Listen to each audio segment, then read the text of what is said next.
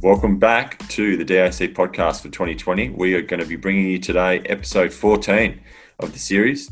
No doubt a jam-packed episode. We've got a really good special guest. Without further ado, let's get on into it. Boris, how are you, mate? Yeah, I'm well, thanks, Nath. I'm very well. That's good. We've had a couple of weeks off the back of our last episode, which is great. We got some really good feedback off Tom Kelly's episode. So That's right. Good. We've been busy though. We had the AGM and presentation night. Correct. Your dad was nice enough to do a write up and post it all on the website so people can check that out. Yeah, head over there and have a look at that. Really good, some great award winners. So definitely, yeah, we've been busy in the meantime. That's right.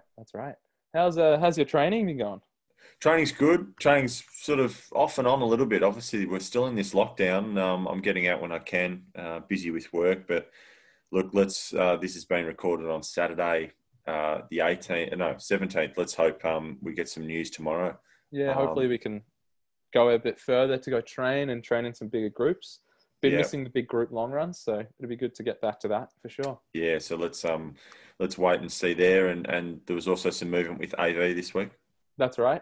Everyone should have an email from the club regarding return to sport. There's some tentative cross-country dates and some AVSL dates. So we'll keep our fingers crossed, and there's something for people to sort of look forward to, I guess, in the coming months with the proposed easing of restrictions.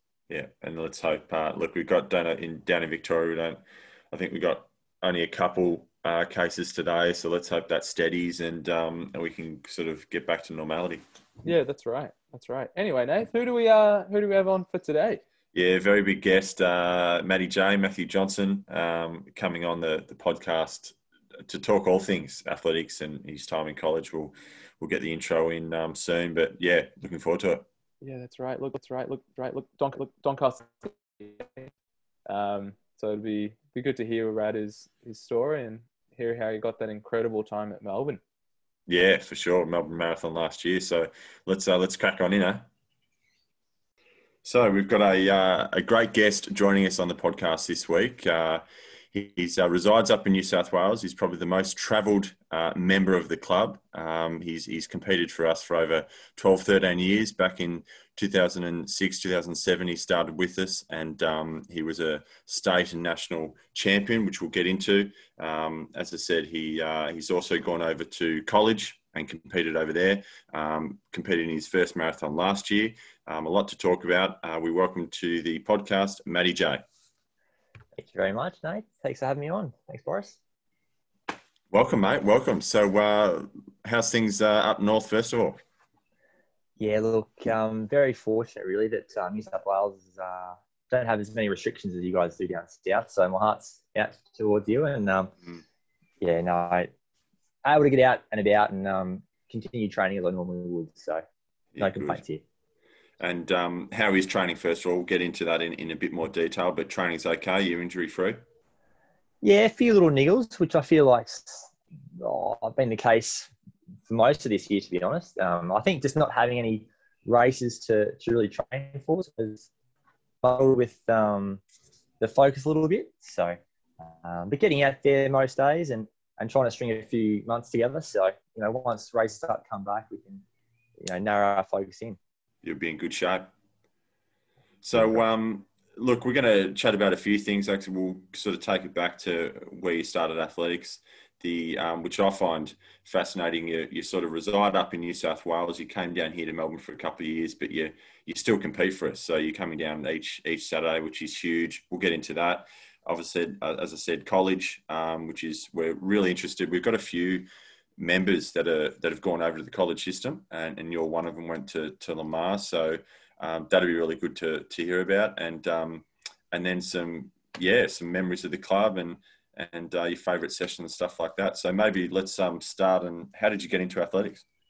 Yeah, so as you've said, grew up in country New South Wales, down in Browley, and it, to be honest, wasn't a huge running culture here at the time.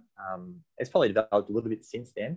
But I look at my sort of start to athletics, and it was really diversified. There's a lot of different sports going on at one time. So I was thinking back to one year in particular. It might have been early high school days.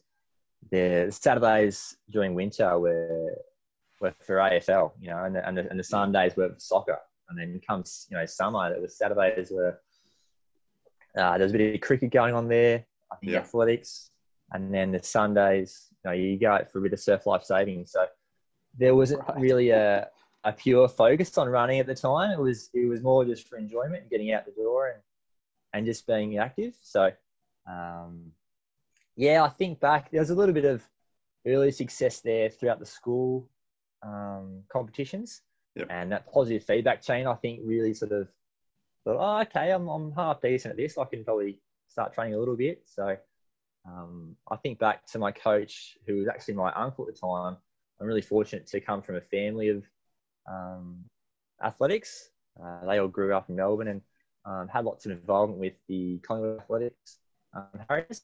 Yep. And so I think that knowledge of the sport, they were able to just nurture that for me, and they were really conscious too of not overtraining me. And so that's, coming towards the end of high school, I was probably only running 5 days a week. I still had the love for it. I was doing other things. So there was definitely no chance of burnout. So you did a bit of everything, but did you, when did you, early days as a runner, going into sort of high school, when did you sort of have a bit of a crack at running and turn your eye to it? Yeah, look, it probably was the steeplechase. I think that was that real turning point for me. I think my coach at the time, he sort of suggested that I had a bit of cross-country strength. And I think that the steeplechase just had that technical element too, which I kind of really took on board. And, I consider myself one of those really smooth clearances over the barriers when it came to that event. And so I think you look at it too, and there's probably not as much competition as there were in the flat events. And so you have a bit of success at the state level. I think there were a few state medals there through the school systems. And it's a tough event, mate. Don't give yourself credit. There's still people competing in it. Give yourself credit. I mean, you kind of cleaned up at the 2K and the 3K steeple. You did pretty well. No, thank you. I was looking back, and there was a story I wouldn't mind telling if you just bear with me. Go for it. So the competition-wise wasn't much down here, so we had to sort of travel up to Canberra, which was a 4-hour turnaround. And there was one particular night I'd go up there with Mum driving, and I think I hit a certain time for the 3K steeple to qualify for the Nationals. It might have been just under 10 minutes, I want to say. Yeah. And we get there, put my name down for the event, and it's absolutely pouring down the rain. And they had a system in place up there in Canberra, whereas if there were less than 3 runners, they just canned the event.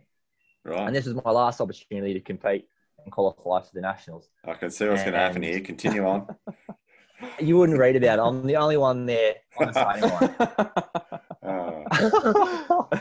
So I'm thinking, you're kidding me. I'm going to miss my opportunity here. And so I'm pleading with the event organizer, just, please, just put it on. Like, there's a lot on the line here. Yeah. And Jared Ryan, who some might know, like, he's up there still. He's rusted on. Yeah. And he was kind enough to say, all right, off you go. Yeah, right. And I reckon I've only just got the time, like maybe 2 or 3 seconds. But you got it. And I got it. I got there. Gee. Oh, and God. it just so happens then that Nationals was over in Adelaide, and I had some 24-second PB. I finished second, but it wouldn't. So the fellow who actually beat me that day was a Doncaster representative himself, Really? Benny Ashkettle. Ah, Benny, yeah. There you go. So a real sliding doors moment. If I hadn't got that time, the opportunity, I wouldn't have met Benny. And who knows, I may not have actually come down and represented Doncaster. So you might have gone to Collingwood Harriers. Perhaps, yeah, you could have. Yeah, so that's a perfect segue. So how did you come to first meet DAC? So I finished up my high schooling days here and then moved down to Melbourne. Straight up. My uncle, it's pretty much. My uncle still being my coach at the time. He knew that to further the running, I probably needed to look at a club coach. And so we narrowed it down to 3 options, and one being Collingwood Harriers with the family ties. Yep. And Griffo, if some people know him, he's one of the head coaches. The other one was Gregor over at Essendon. Oh, yep. And Tony Pellick at Doncaster. And it was a Saturday night down at Olympic Park. He'd take me down. And I don't know if it was maybe a milers club or it was some sort of event. And I've been introduced to Tommy. And the rest is history because as many would attest, this affable young Irishman, he has a way with his words, and he just made me feel really connected from that moment on. So there was no question where I was going. It was going to be Doncaster. So I'm really proud of that move and happy to have met him. Oh, for sure. That's a great little story. So you came. So what year was that? You came down. So that was the start of 2007. Yep. And just a really strong culture for the club at the time. I remember a few of those names. Benny, I've mentioned already. I remember one of the very first sessions. I jumped in with Benny, Dave, Leighton Kearney, George Murley, Addy, of course, Trav Longmuir. Like the list goes on. I apologize if I missed you out, and I just thought, wow, I've come from solo training. I was running 5 days a week. I had no idea what a Sunday long run was, and all of a sudden I'm just being exposed to all these different elements, and it was like a kid in a candy store. Like I just couldn't believe it. I was pinching myself, You've landed pretty well. I mean, I know that was I was around about that era, but I was more a sprinter back in those days. So I'll let you distance boys do the hard work. But you're right. I think the culture was there, and it's always been there for the last. We're coming up to 50 years next year, but a lot of people always speak about that. So you picked the right club. Oh my word. And I remember well, Nate, there was a sort of, you said 800 metre middle distance types, with Finchy and Eddie Vining, those types. So, there was never a shortage of laughs. And one of the fondest memories is probably the warm up. Just the amount of shit talking that went on. Yeah, it was like, this is great. We're just catching up and just shooting the shit. You always loved a bit of a kick of the footy, the pill. That's right. That's right. Yeah. Try and hit the lights off the poles, but no, we were a bit larrikin in the warm up, but that was what it was all about there. Yeah, 2000, sort of mid 2000s to late. I think it was we had a lot of people. We've got to try and get that drive up again, but no, we'll get in some other stories. Boris, what were you going to say before? Matty, you came down to Melbourne, joined Donny, you started training properly, you'd say, doing long runs and training with the group and everything. When did you realize, actually, I'm going to take this up a notch I'm going to go over to the States and run in the college system? Yeah, well, as Nate, I think, alluded to a little bit earlier, there were a few athletes in the club that actually made that transition across. So that was probably the first moment I was exposed to that opportunity. The likes of Benny Ashkettle and Dave McNeil went across to Arizona and made real names for themselves. I think, and since there's been plenty since then as well. Bree Walker comes to mind. And so, I think I was always a little bit behind the 8 ball in terms of my progression. I was a bit of a late bloomer. And the Seaward Chase was certainly the event that gave me a little bit of belief in myself. There was a few state titles there, which certainly, you can only beat who turns up on the day. And I think a lot of Victorians would know it's never easy to win a state title down there in any competition. So that gave me a bit of belief. But the times were never quite on the board. So I'll probably look at the one time in particular. It was 2009 up in Brisbane at the Senior Australian Championships. And I was towing the line with the likes of Yusuf Abdi, who had come 5th at the Olympics the year before, and, right. and Peter Knoll, who'd won a multitude of Australian titles, Yeah. And I'm just pinching myself somewhat, thinking, do I belong in this category? And I had an absolute blinder that day. He ran a 9:10 second PB. He ran 9 flat. and Jeez. finished third. So I was up in the podium, Yeah. and I thought, okay, all right, you know. And it was probably about a week or two later, I've actually been contacted by this American coach, Jake Stewart, his name was, and he sent me a request on Facebook Messenger, of all things. So, All right. you know, there's something to be said for social media. I'm not a big fan of it a lot of the time, but Yeah. it came through that day, that's for sure. And then Yeah. the rest is history. I was over there probably just a year later, I'd say. Yeah, right. So was it something you were seeking, or did it kind of just like find you? I mean, the coach contacted you, so Yeah, You were I think you said headhunted. yourself. Yeah, it fell in my lap, really, to be honest. yeah, that's great. I did a little bit of research from that point on to sort of see what the system over there was like. But I was pretty green, to be honest. There was a lot Yeah. to learn. But I obviously, took the opportunity, and, you know, it's really grateful for it. They were Lamar College, the school I ended up going over to, was they were a big fish in a small pond. Yeah. With a lot of success at a conference level, which I guess if you were to revert that back to Australia, is probably more like a regional or a state level.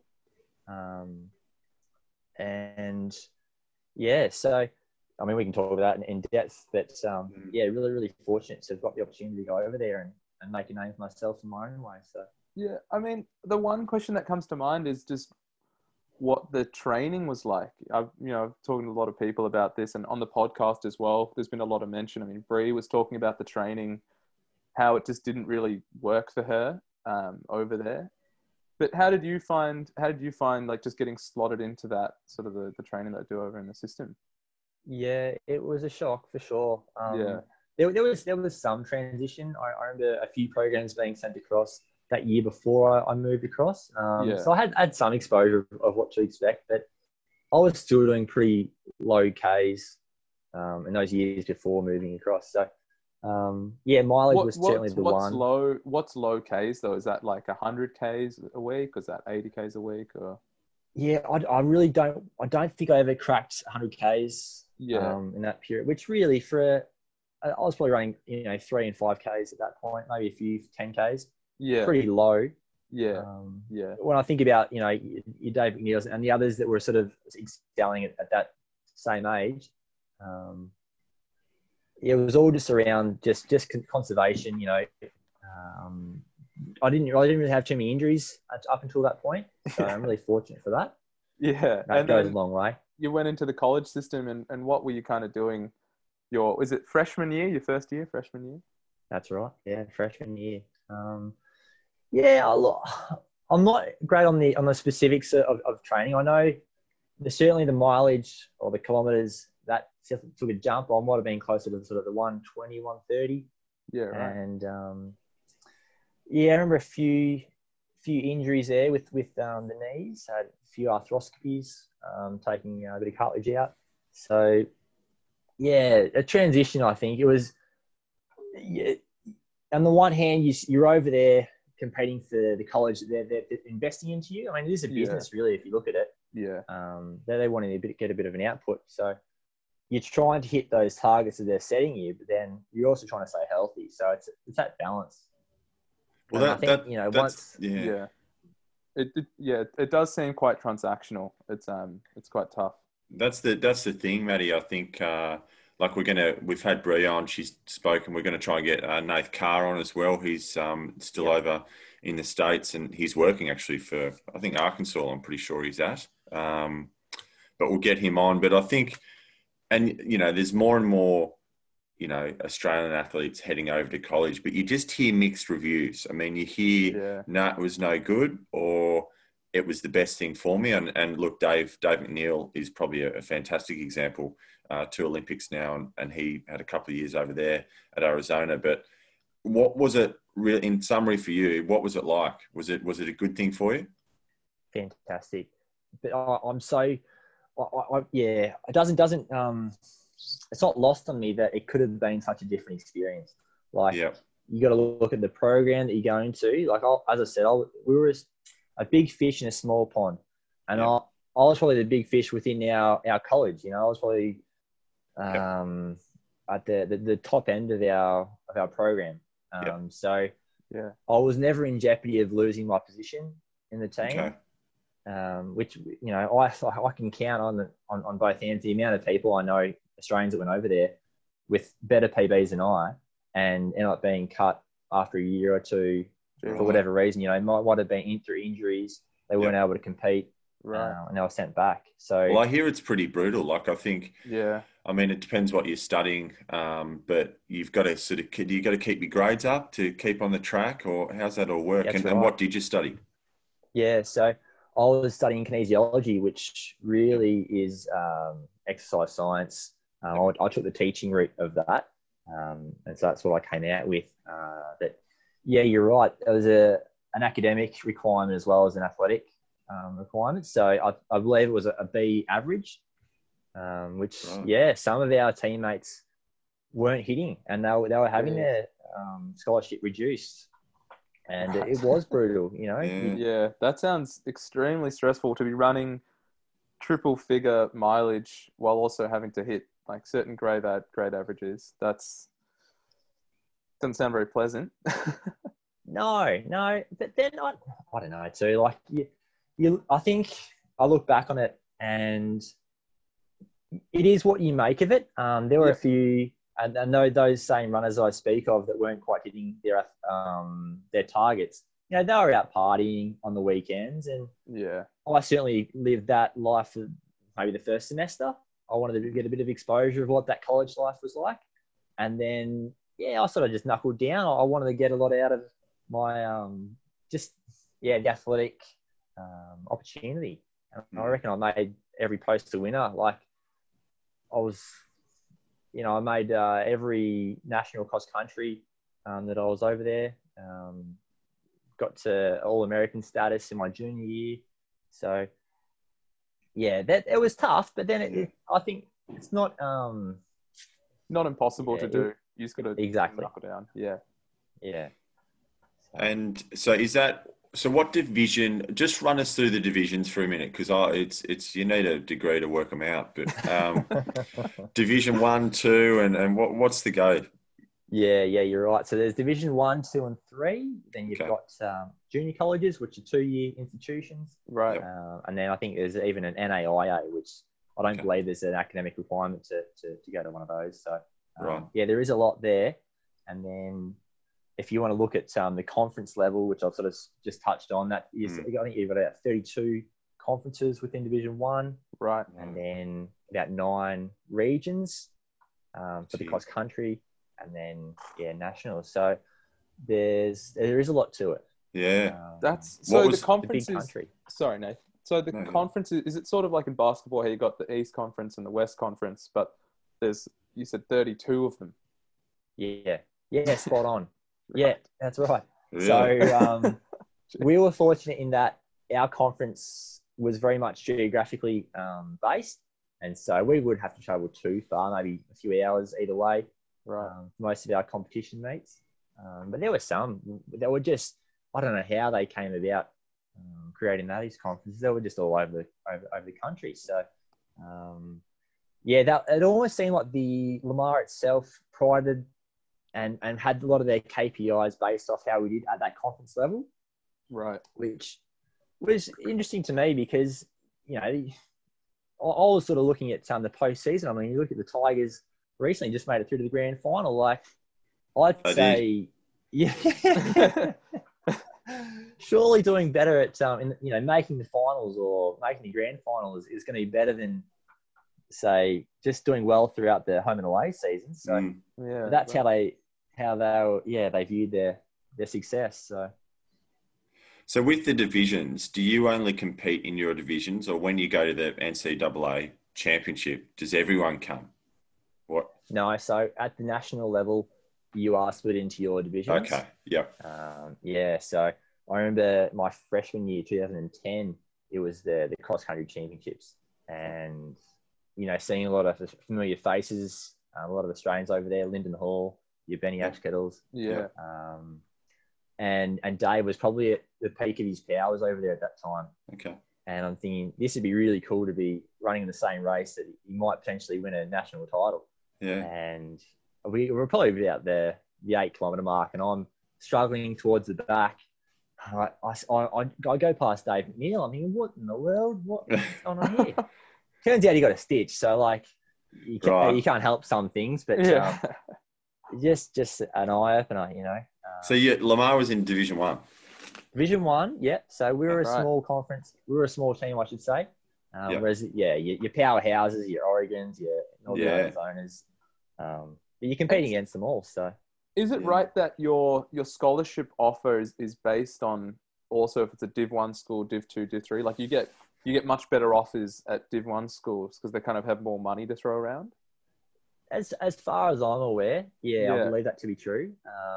I know, for instance, if you're at an Ivy League school, so they don't give athletic scholarships. Like it's all purely based off your academic. Yeah, right. I'd have no standards. So, different rules that apply. It is quite convoluted and wait, so then is an Ivy League in Div 1, or is that completely separate? Yeah, so they're within Division 1. They're their own conference, the Ivy League conference. The Yales and Browns and Oh, so Yale and all that is all academic based. That's right. Yeah, jeez. Right. What about Oregon? I assume that was athletic, to be honest. Yeah, Oregon. They're both. They give out both types of scholarships. So. You mentioned some KPIs, like they would set KPIs off conference results and stuff. Do you remember what some of the KPIs were? Like you said, B grade average, but what some of the athletic KPIs maybe? Yeah, really simplistically. So at the conference championships, you would get a points allocated if you finish in the top 10. And so that's not too dissimilar to the AV system really within cross country. So if you were to finish, first, you'd get 10 points.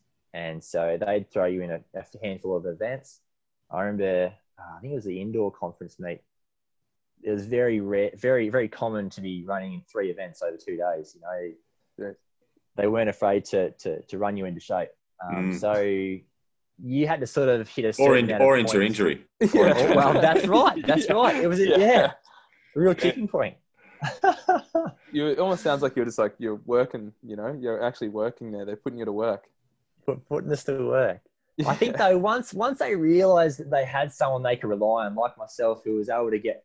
Like I was very much a good racer. Training wise, I was known as Matty the Mooch. I would hang off the back of the packs. And for whatever reason, I just couldn't get myself up to lead too many reps. I don't know what it was, but I'd pull it together on race day and I'd find another level. So that's when it counts. There's no winning. You don't win anything at training. No, you don't win the last rep. That's for sure. You could have fooled me early Doncaster days. That's not a good example. That isn't a good example. Everyone loved the last rep win. Michael Gallagher is a good one on the Sebco. He loves that last 200-meter rep. There's a few people that like that, but it's all good banter and good fun. So they ran you into shape. You're saying ran us into shape. That's right. But I felt like once you could prove yourself, they'd then be a little bit more selective in, okay, which ones are we actually really trying to target here? Like I remember my junior year, it seemed to be the year in which I got a lot of my PBs from. They selected maybe 3 or 4 races throughout the season. They said, all right, we're going to take you over to Stanford. And so Stanford, for those that aren't too familiar, is where a lot of the magic happens for the distance runners. They put it on, all the big names come along to it. Right. I remember seeing the American record go down. First fellow, Chris Zielinski, to break 27 minutes. It was phenomenal. But I was there in the college heat with the 10K, and just seeing all these big names. You think just pinching yourself. You think, wow, what an opportunity. Matty, is that where you ran 29:25? Yeah, spot on. Yeah. So I actually did a lot of the work early days for that race. So I probably led it for the first 3K. And I remember my coach on the sidelines just going, "This is not the game plan. What are you doing? What are you doing? Just sit in the train." Just. But it was dawdling early, so I wanted to. I wasn't going out there for anything other than You a weren't PB. going there to So jog. Yeah. yeah, exactly. So I thought, well, I'll just take it on board. That's fine. Yeah. Taking your stride, mate. 29, 25 Pretty is hot serious. work. Yeah. It's pretty serious. Do you remember the thank 5K? You ran 14:14 in an indoor track race, which is ridiculous. Those indoor tracks are tiny. Do you remember, was that like just one race, or do you have other races around then as well? Yeah, so that was that same year. It would have been maybe a month or two before that 10K PB. And yeah, we're over in Iowa. I remember that was probably the coldest I've ever been. It was, so they run their indoor seasons like middle of winter.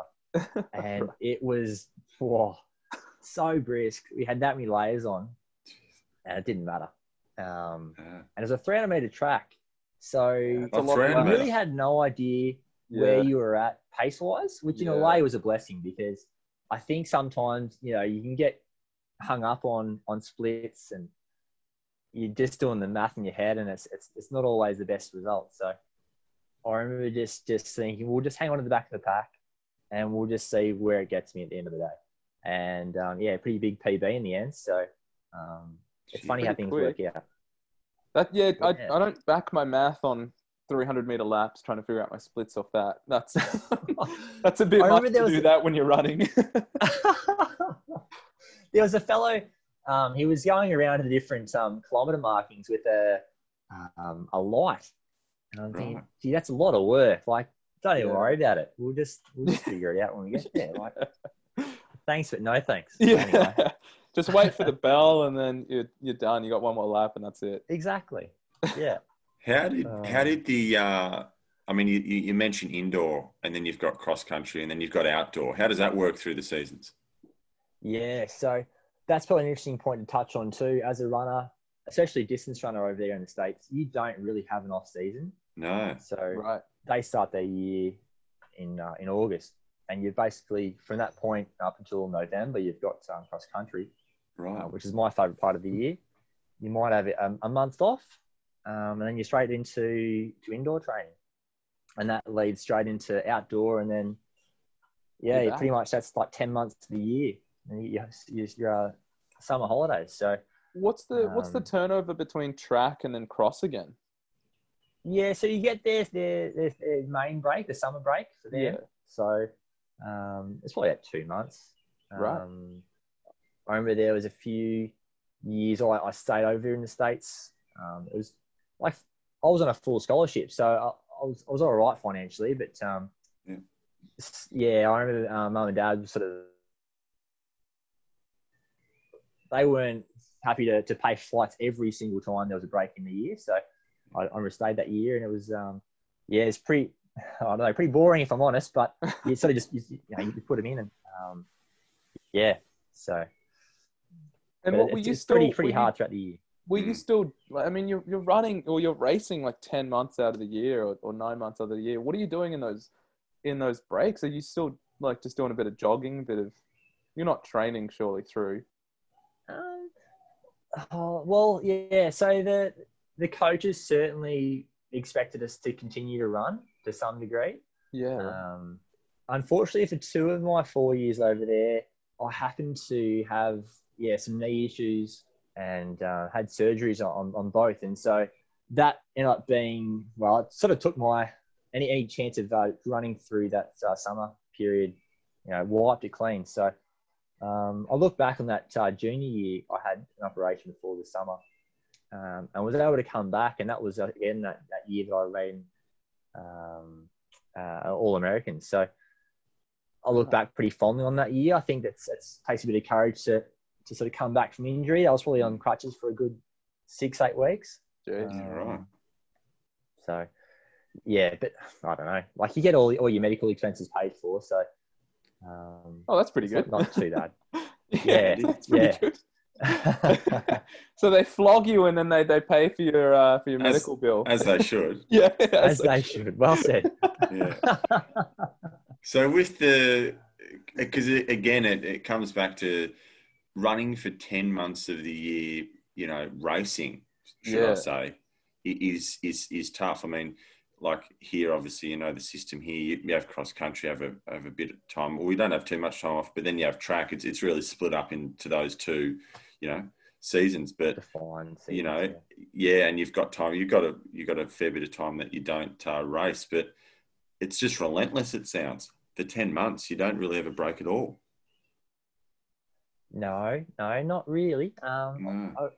I've got to say, look, if I didn't have the teammates that I did, that I really got along with well, it would have been just really tough going. But I think that camaraderie that you have with your teammates, it just makes it that much more easier to just slog it out. You're really fortunate then as well. Like, we had quite an international team. I remember there was a few Brits, and you'd have a couple of Germans, and Right. Ugandans as well. Like, quite diverse. And so just getting to know them and their backstories, and I remember at one point there going over to Europe and actually meeting all their families. You know, really cool. Like, Yeah. So that camaraderie, as I say, is just, it makes it that much more easier to sort of think, all right, well, 10 months, yeah, we just all slog it out together, and I think you share it together. So yeah, that's true. So then, look, you finished the college, and then you came back to Melbourne, and you came back to Doncaster. And what were you doing then when you came back to Melbourne? Yeah, interesting space in that sort of period. So I'd put a few feelers out to try and continue my stay over in the US, whether it be in like a coaching capacity or even like a semi-professional athlete. And it just wasn't working out. It was going to be quite financially of a struggle. Yeah. And so, came back, as you say. And I remember thinking, okay, well, let's see if there are groups out there that I can join to sort of progress my running. And I linked up with Craig Mottram at the time. He was sort of starting out his coaching career. Yeah. And look, that was really enjoyable for a period of time. I remember though, that was probably when I started to have these niggles in my back and glute. We were doing a lot of hill reps, and Beaumont in Texas, where Lamar was situated, really flat and low lying areas. So we didn't do much over the hills. And so I think that really took a toll on my body. I wasn't able to sort of come back from that. I didn't quite know what the issue was at the time. And so, I probably moved away from that competitive side of running.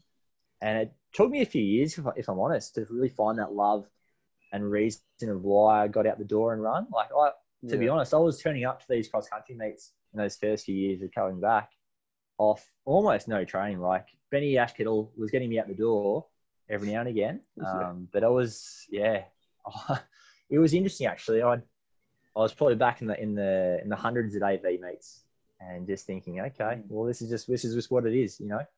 And so, it took me a long time to sort of go, all right, let's get back into some real training here and try and get something out of it. So it's funny how just your running just progresses, and you think it will, it's all linear, and it really isn't at all. Like, no. Yeah, totally. So were you? Did you have enough of athletics? Was it the injury just saying, look, this is really eating into me, I couldn't really enjoy it? Or did you need a break, or what was it? Was it a bit of both, combination of both? Yeah, I really think it was a combination. There was probably that setback of realizing, okay, maybe that next step, it just won't happen. So there was that aspect, probably swallowing the pride a little bit too, of realizing, okay, I've just got to come back to the pack, and I've got to start again. Like, it's not just going to fall in your lap. You've got to work for it. Yeah. And as I say, just trying to redefine why it is that I run. Finding that passion, the love for it again. And really, if it wasn't for Doncaster, and I remember at the time, Benny had done a pretty good work there, getting us off the scrap heap of Division 4, or maybe even 5, who knows. It wasn't great. We're a fair way back. Weren't we ever? And just sort of thinking, okay, well, this is our goal now. We're just going to try and build our way back up to the Premier Division. And just slowly, surely, I think it was about 2017 when I thought, okay, look, I can actually make a difference here on the team and be one of the main players. And I didn't have a coach, I thought, all right, I'm going to run when I feel like it. So most weeks I run 5 days a week. Yeah. There was no structure really. I might, just fit it around work. I'd do a long run on a Wednesday. Everything was quite fast. I remember all being around sub 4 minute Ks. Gee. And it got me through to a national cross country. I finished top 10. Like it just. Yeah. Right. Yeah.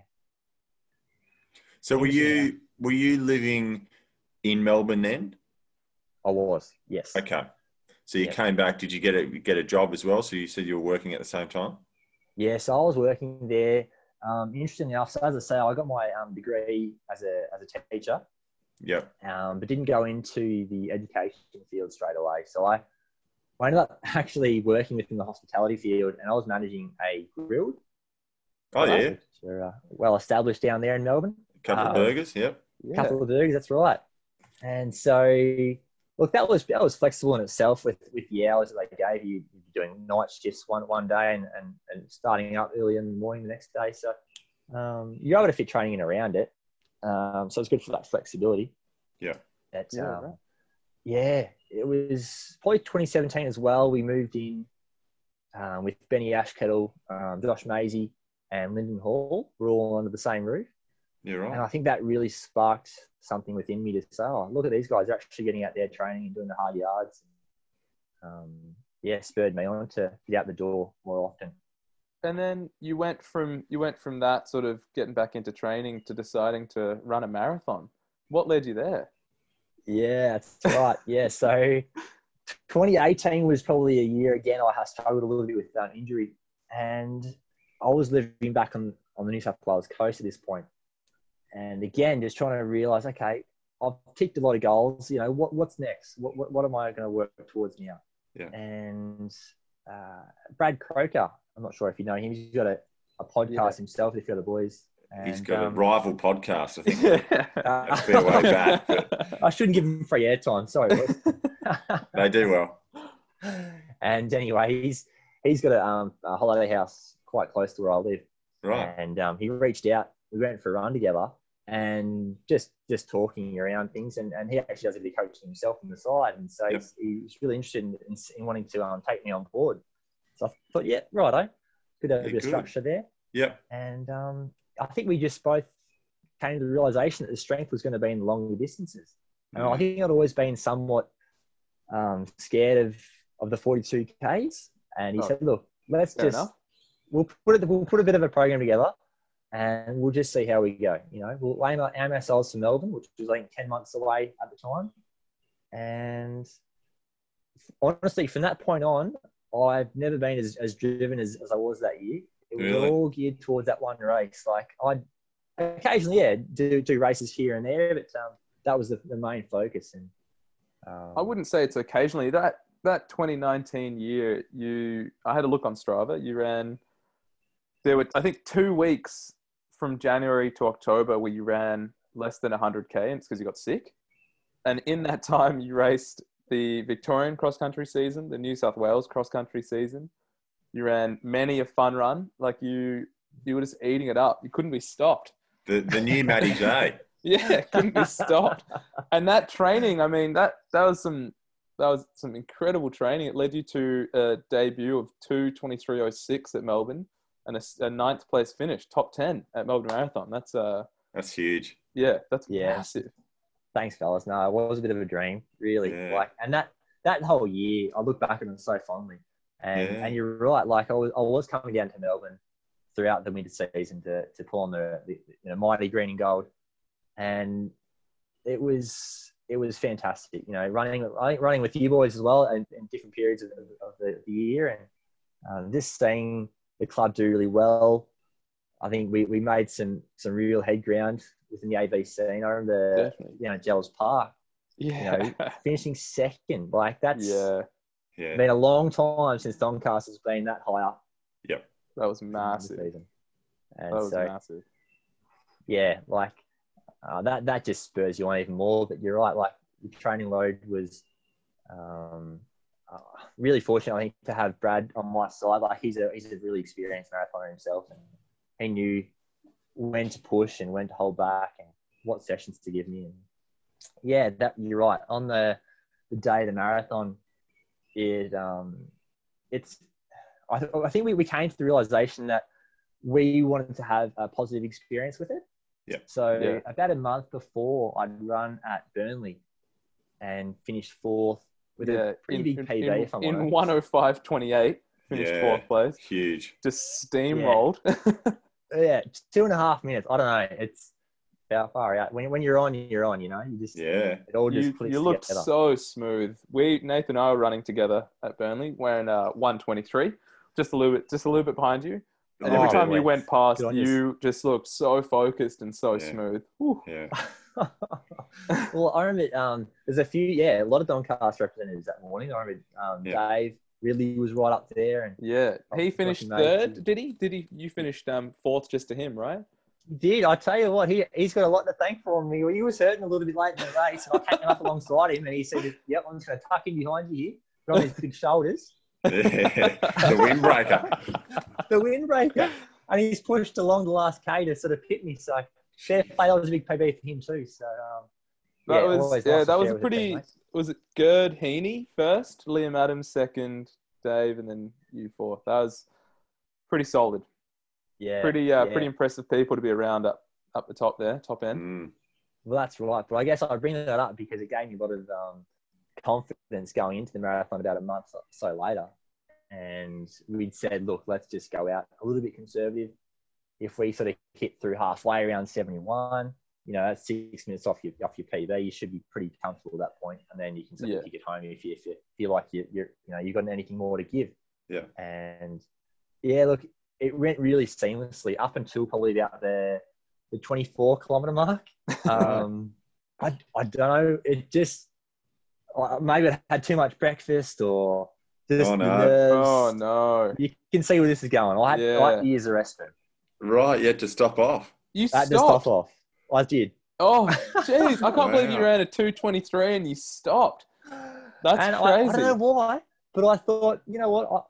I ended up stopping my stopwatch. I mean, why am I doing that for? You know? The organisers aren't going to stop the bloody time for me. No. So it's like in cycling. They have nature breaks and the race just keeps going, you know? You just got to... Yeah. Where was a gentleman's agreement where I was in this big pack and they didn't stop for me? Oh, buggers. So you run us through that. Funny. I mean, don't run us through all the details, but run us through. You obviously had to stop, and you just thought, right, let's get this done and get back onto it. And that was early, 24 mark. It came up. Is 24 around? That's along the beach? You've gone around Albert Park, and you've just gone towards sort of Brighton, right? You're going there that way. Yeah, exactly right. So Beach Road, very close to Brighton, that turnaround point of the southern tip.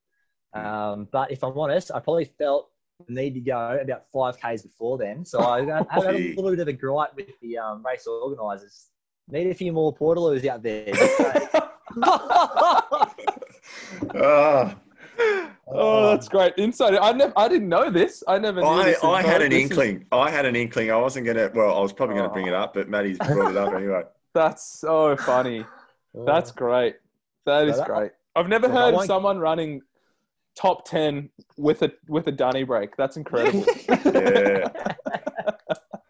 The confidence on him to still go to the toilet.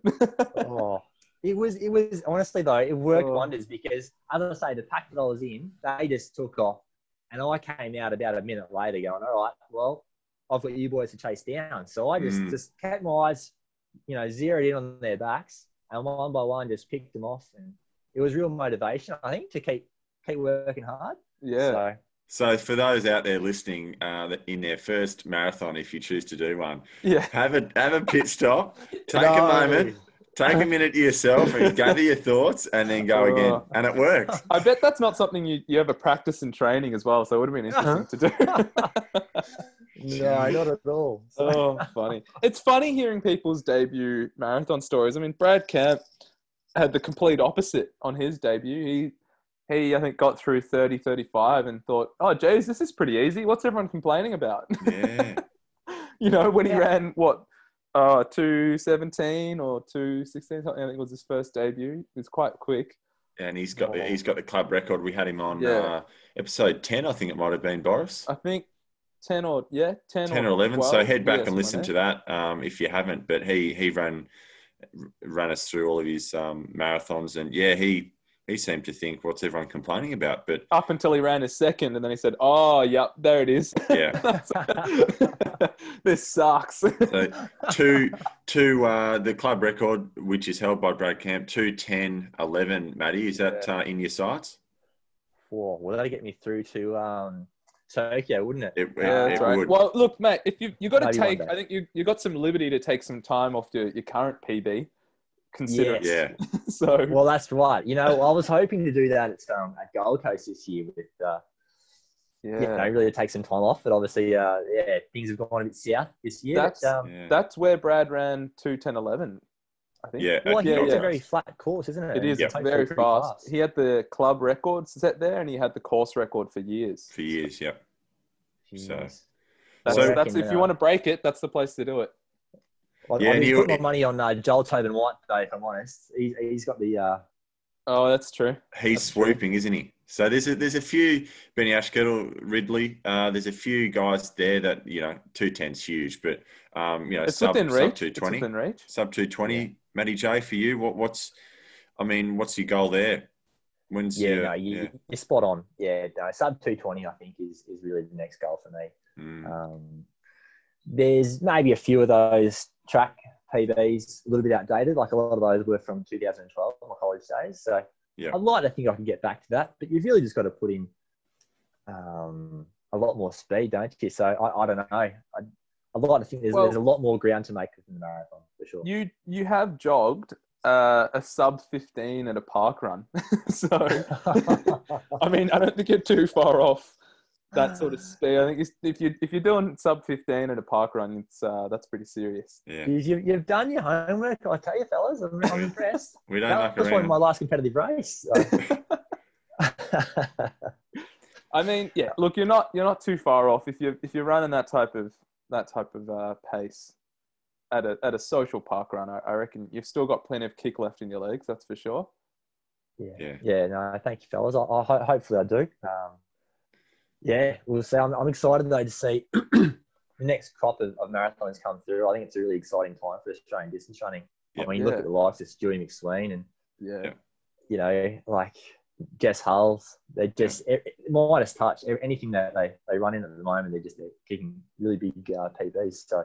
Didn't Jess do 3 national records, 3 PBs in like 3 weeks? 2 weeks? Something like that. That's Just right. the most insane run. Just crazy. So, big things for Australian running. And when records break, it gives confidence to any runner, I reckon. It's sort of, there's movement in athletics. There hasn't probably been, Ryan Gregson held the 1500 record for 10 years, I think. Yeah. And that's just gone over. So, hats off to him to hold it for 10 odd years as a professional. But there's movement in athletics. I mean, athletics, if you're in the circle, there's stuff happening because we're in it. But, it's getting publicity, it's getting people talking. And I think recreational running is just booming, isn't it, in Australia? Totally. Exactly. Especially with all the if we lockdowns. can, Everyone's if we out can running. capture a lot of that, that excitement and, as you say, like involvement with their recreational running and bring that across to an Athletics Victoria or just generally, I think we'll be doing really well as a sport. So it's an exciting time.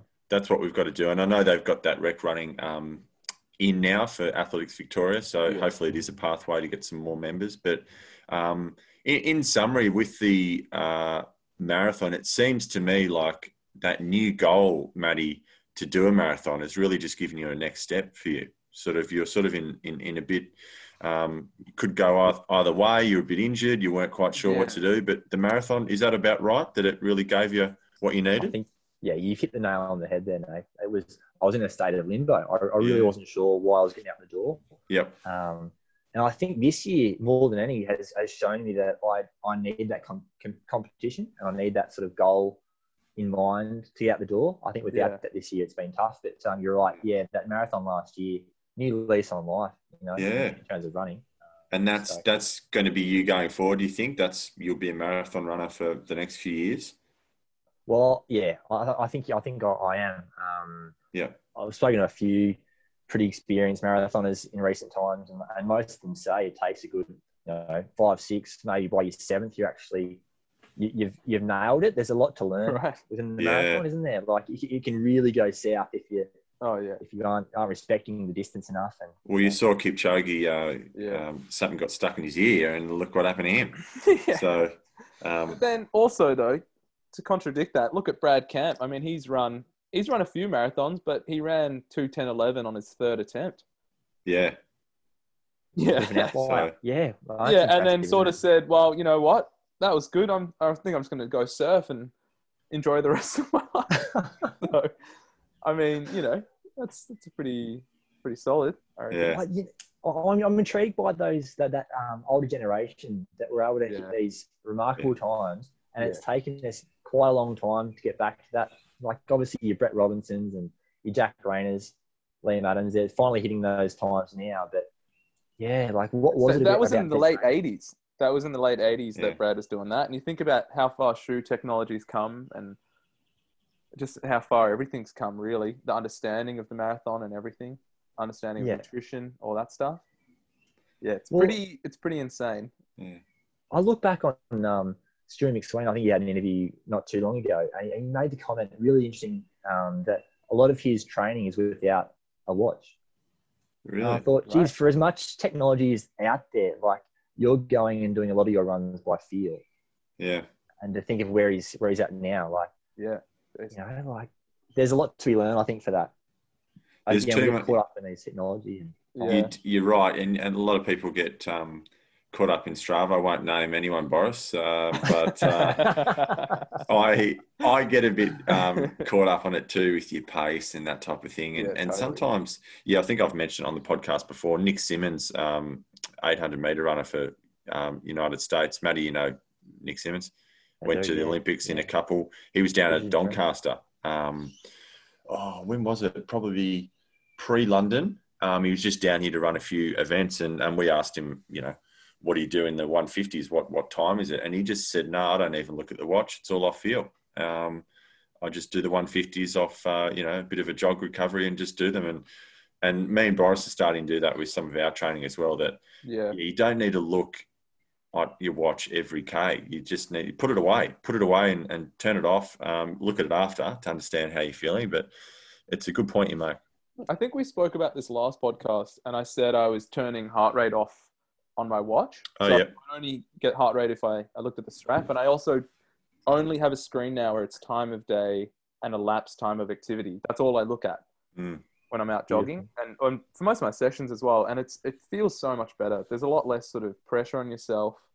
You run for what your body's ready for that day instead of going out and trying to chase times and maybe putting yourself too far into the red, chasing a time.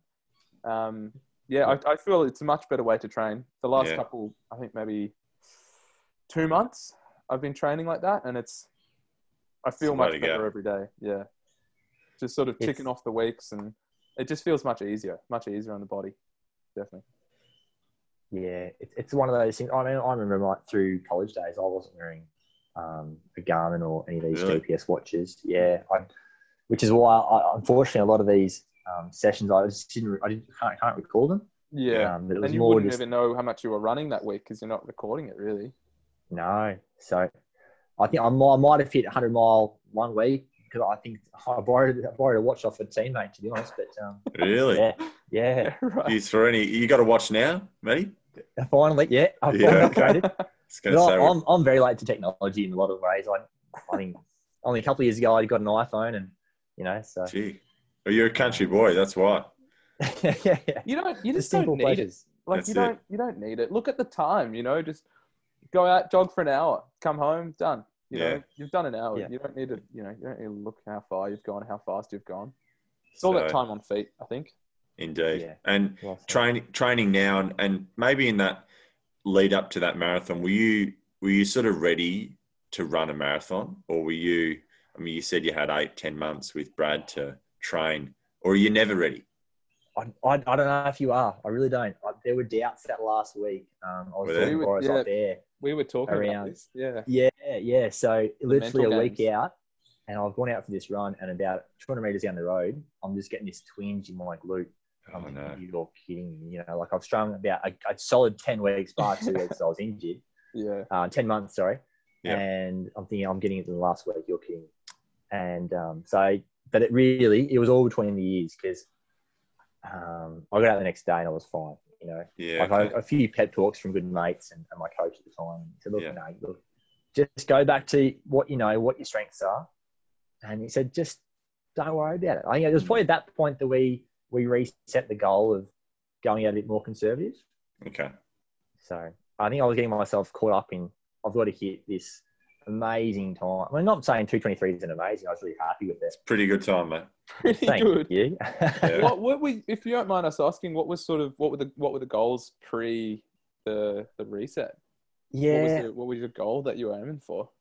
Well, certainly after Burnley and running that 65 mid, I was sort of thinking around that, you know, sub 2:15, which might have put me in the equation for some of these Australian teams. Yeah.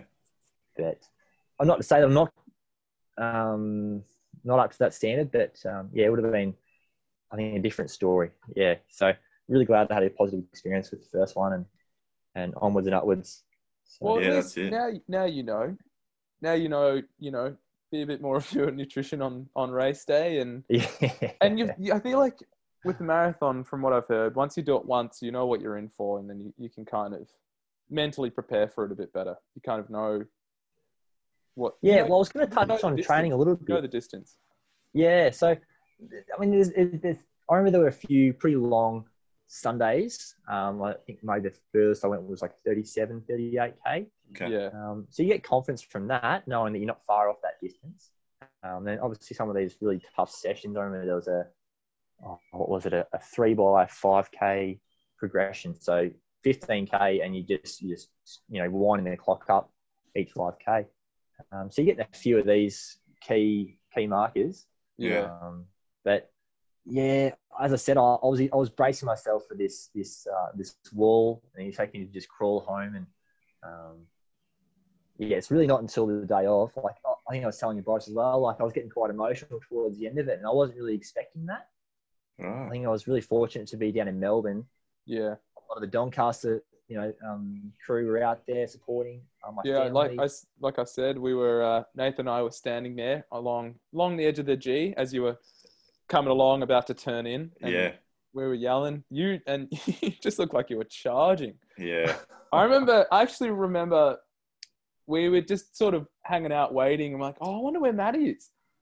And then we was just like, oh, no, it's the marathon. They won't be coming around anytime soon. And then we pulled up the app and like, let's just check. And you were just around the corner. Yeah. Like, shit, that was quick. Like, that was quick. And then, we had to run over and make sure we're there to cheer you on as you're coming past. Oh, it's a Oh, huge that's- effort. It was a Yeah. huge effort. Massive. But And that's that's the Doncaster sort of family. Like I remember going out there a few years beforehand and watching Eric and yeah. and Piro. They were out racing, and ran phenomenally. Yeah. You just go out and you support them, like Yeah. you were a Right. family. This is green and gold. So it's really, really nice to hear those familiar comments on the sidelines, and it just spurs you on even more. When you're hurt, and you just push it aside. And let's just keep going. Yeah. That's right. And look, on the club, this is a question we ask all of our guests when they're on, but what is your favorite session from early days back at the club? Early days. Your sort of favorite, maybe Tommy session.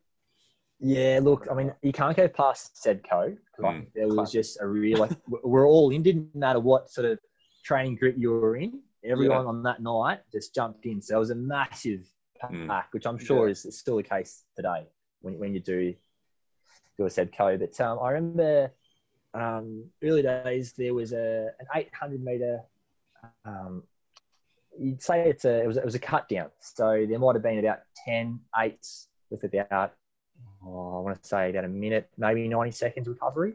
And you'd start at like 2:20, and every one you'd cut down about 2 seconds. So by the end of it, you're in the 2:0s, so you're moving Really? pretty quick. That's pretty quick. Yeah. And I was just hanging off the back of like your Joel Tatum Whites. I remember Luke Hennessy at the time was doing a bit of training with the club, and yeah, just for grim life, going, geez, this is hurting. But yeah, the feeling you get afterwards of like, all right, how good's that, you know? Right. So, Was that the days when Joe Ishia was still training, or was that after? I think after, I reckon. we went Okay. after. Okay. Yeah. I mean, to think back on the glory days, like, not to say that there haven't been more recent ones too, but your Joe Ishias, there's a lot of these types that, you know, Tommy had under his wing. Your Brad Camps, as you've already mentioned. Sean Quilty. Yeah. Sean Rod Quilty. Yeah. Rod Hyde. Like, yeah, the list goes on. Yeah, Yeah. it does. Oh, I remember looking through the record books early days, and a good mate of my uncle, my coach at the time, his name was Jeff Chambers, and he was a part of I want to say it was 10-man, and it was a 12-hour record. Yeah. You Oh, he was a understand part of this? that. He was a part of that. Yeah, right. So Crazy. that's, look, I know I'm sort of derailing a little bit, but I'd love to sort of talk to these old boys that had a crack at that and just see how they actually went about it. Yeah. Yeah. And Are you putting a there's seed out? Are you putting a seed out for the next attempt? Yeah. well, I would love to see it. I'd love to see it. You know, whether I'll be a That's part one of it of or the- not. That's one of the Mate, you'll be reasons heading why it we up. started this, like, where are they now segment? Just because you see all these names up in the gym wall, you know, you see the names on the record list, and you just want to know, like, who these people are and like what it took for them to get there and all those things. Yeah. Like, it's been really good, you know, Yeah. putting sort of a face and a voice to all these names that we see Yeah, all the for time. sure. And it's getting that conversation going. So, Yeah. Matty, so you're up in New South now. You're basing yourself there now. What's the go and what's the future hold for the next sort of 12 months? Next 12 months. Well, I'll tell you what, exciting news in my just like career, I guess. I've just started teaching Yeah, great. up Nice. here. So getting a lot of enjoyment out of that, and trying to give back, I guess, as well to all those years that I've had given to me within the running world and the sporting wise. So I'm doing a little bit of coaching up here as well. Yeah. For some of the like local runners. Yeah, great. And yeah, just getting a lot of joy out of that. And then yeah, I guess hopefully once races start to come back, we can get an idea of, you know, when the next marathon might be. Yeah. Whether that be Gold Coast next year perhaps, or who knows, you know, just try and keep a base level of training and be ready when those announcements come. So yeah, it's exciting. Yeah, No plans to come back to Melbourne anytime soon? Well, that's right. I think definitely, even if I do base myself here, you can guarantee I'll be down there for cross country. So Beautiful. which is a huge effort, you know, and It hats is. off to you from Seriously. from a part of the club. You know, well done. That's a huge commitment to come down and compete in cross country while in New South. So for many years, mate, I thought you were still living here, but I think I asked you one day and you said, no, I'm up in New South. I said, well, what are you doing here? you can't get me away. I tell you. I have to say, thinking back to last year, my first year at the club, first year racing cross country, few sore legs, very unconditioned to running, and thinking, oh, do I really want to go out and do this race? Like, do I really want to go out? And then just thinking, well, look, if Matty J's driving down from New South Wales, I reckon I can drive from Doncaster to Olympic Park or whatever it is, the 20-minute drive. Yeah. I reckon I can make that big trek and just put the shoes on and get out there. So Puts it into perspective. Yeah, it definitely puts it into perspective. Good motivation. Well, Definitely good motivation. I'd say, yeah, like as I say, I've said it a few times today already, but it's that family connection. You know, you really feel like you're welcomed in. Like hopefully you've gotten that last year, and Boris. Oh, definitely. Yeah. And it's just great to see that the club's in a really good, healthy position, which I think, you know, a lot of it's probably down to the two of you and many others that have, you know, done time over the years in the committee, you know, that are driving these feelings. So yeah, well on to both of you boys, and putting on this podcast too. I think it's been really really healthy. So. Thanks, Matty. And that probably puts us onto the last point in the club's 50th. So that'll be that's next year, Matty. And we're looking to hold a 50th. You're probably at the 45th or the 40th, mate? When did you? I was at the 45th. Yeah. Yep. Yeah. So 5 years ago, I don't know where that went. Yeah, right. It's time flies when you're having fun. So That's it. you can count me in. I'll be there with Great. those ones. So Yeah, good. Well, we're looking with this COVID, it's all a bit up in the air. You sort of can't plan for sort of early to mid next year. I think if anything, it's going to be late in the year, and we'll keep everyone posted on that one. But be great to get you back and chew the fat and have a beer together. Oh, for sure. Yeah, no. Long overdue beer, that's for sure. Indeed. Well, mate. Well, I appreciate you coming on. It's been great. You're always one to get you on to talk about all things. You've been a great clubman, and your time over in college, it's been really good. So we wish you all the best with your marathon and your new lease on life, I guess, in that event. And Yes. And good luck, mate. All the best. Yeah, thanks so much again for having me on, boys. Really a bit of an honour. So yeah, Good on you. love the work you're doing. Thanks for jumping on so early with us as well. I mean, Nath wasn't too happy about it, but I've come off a Tigers win, so I was a bit dusty, so to speak, early. So anyway, It's but Tiger time. thanks for taking the time out to have a chat to us and go through your history. It's been great. All the best with all the marathons. Yeah, thank Sure, you. you got boys. a lot of time to take off, I reckon. Definitely. Yeah, fingers Fine. crossed. No, it was nice to take a bit of a trip down memory lane, and yeah, some fond memories there. So thanks for helping me bring those out. So no, good on onwards and you. upwards. Thanks, Matty J. Good on you, mate.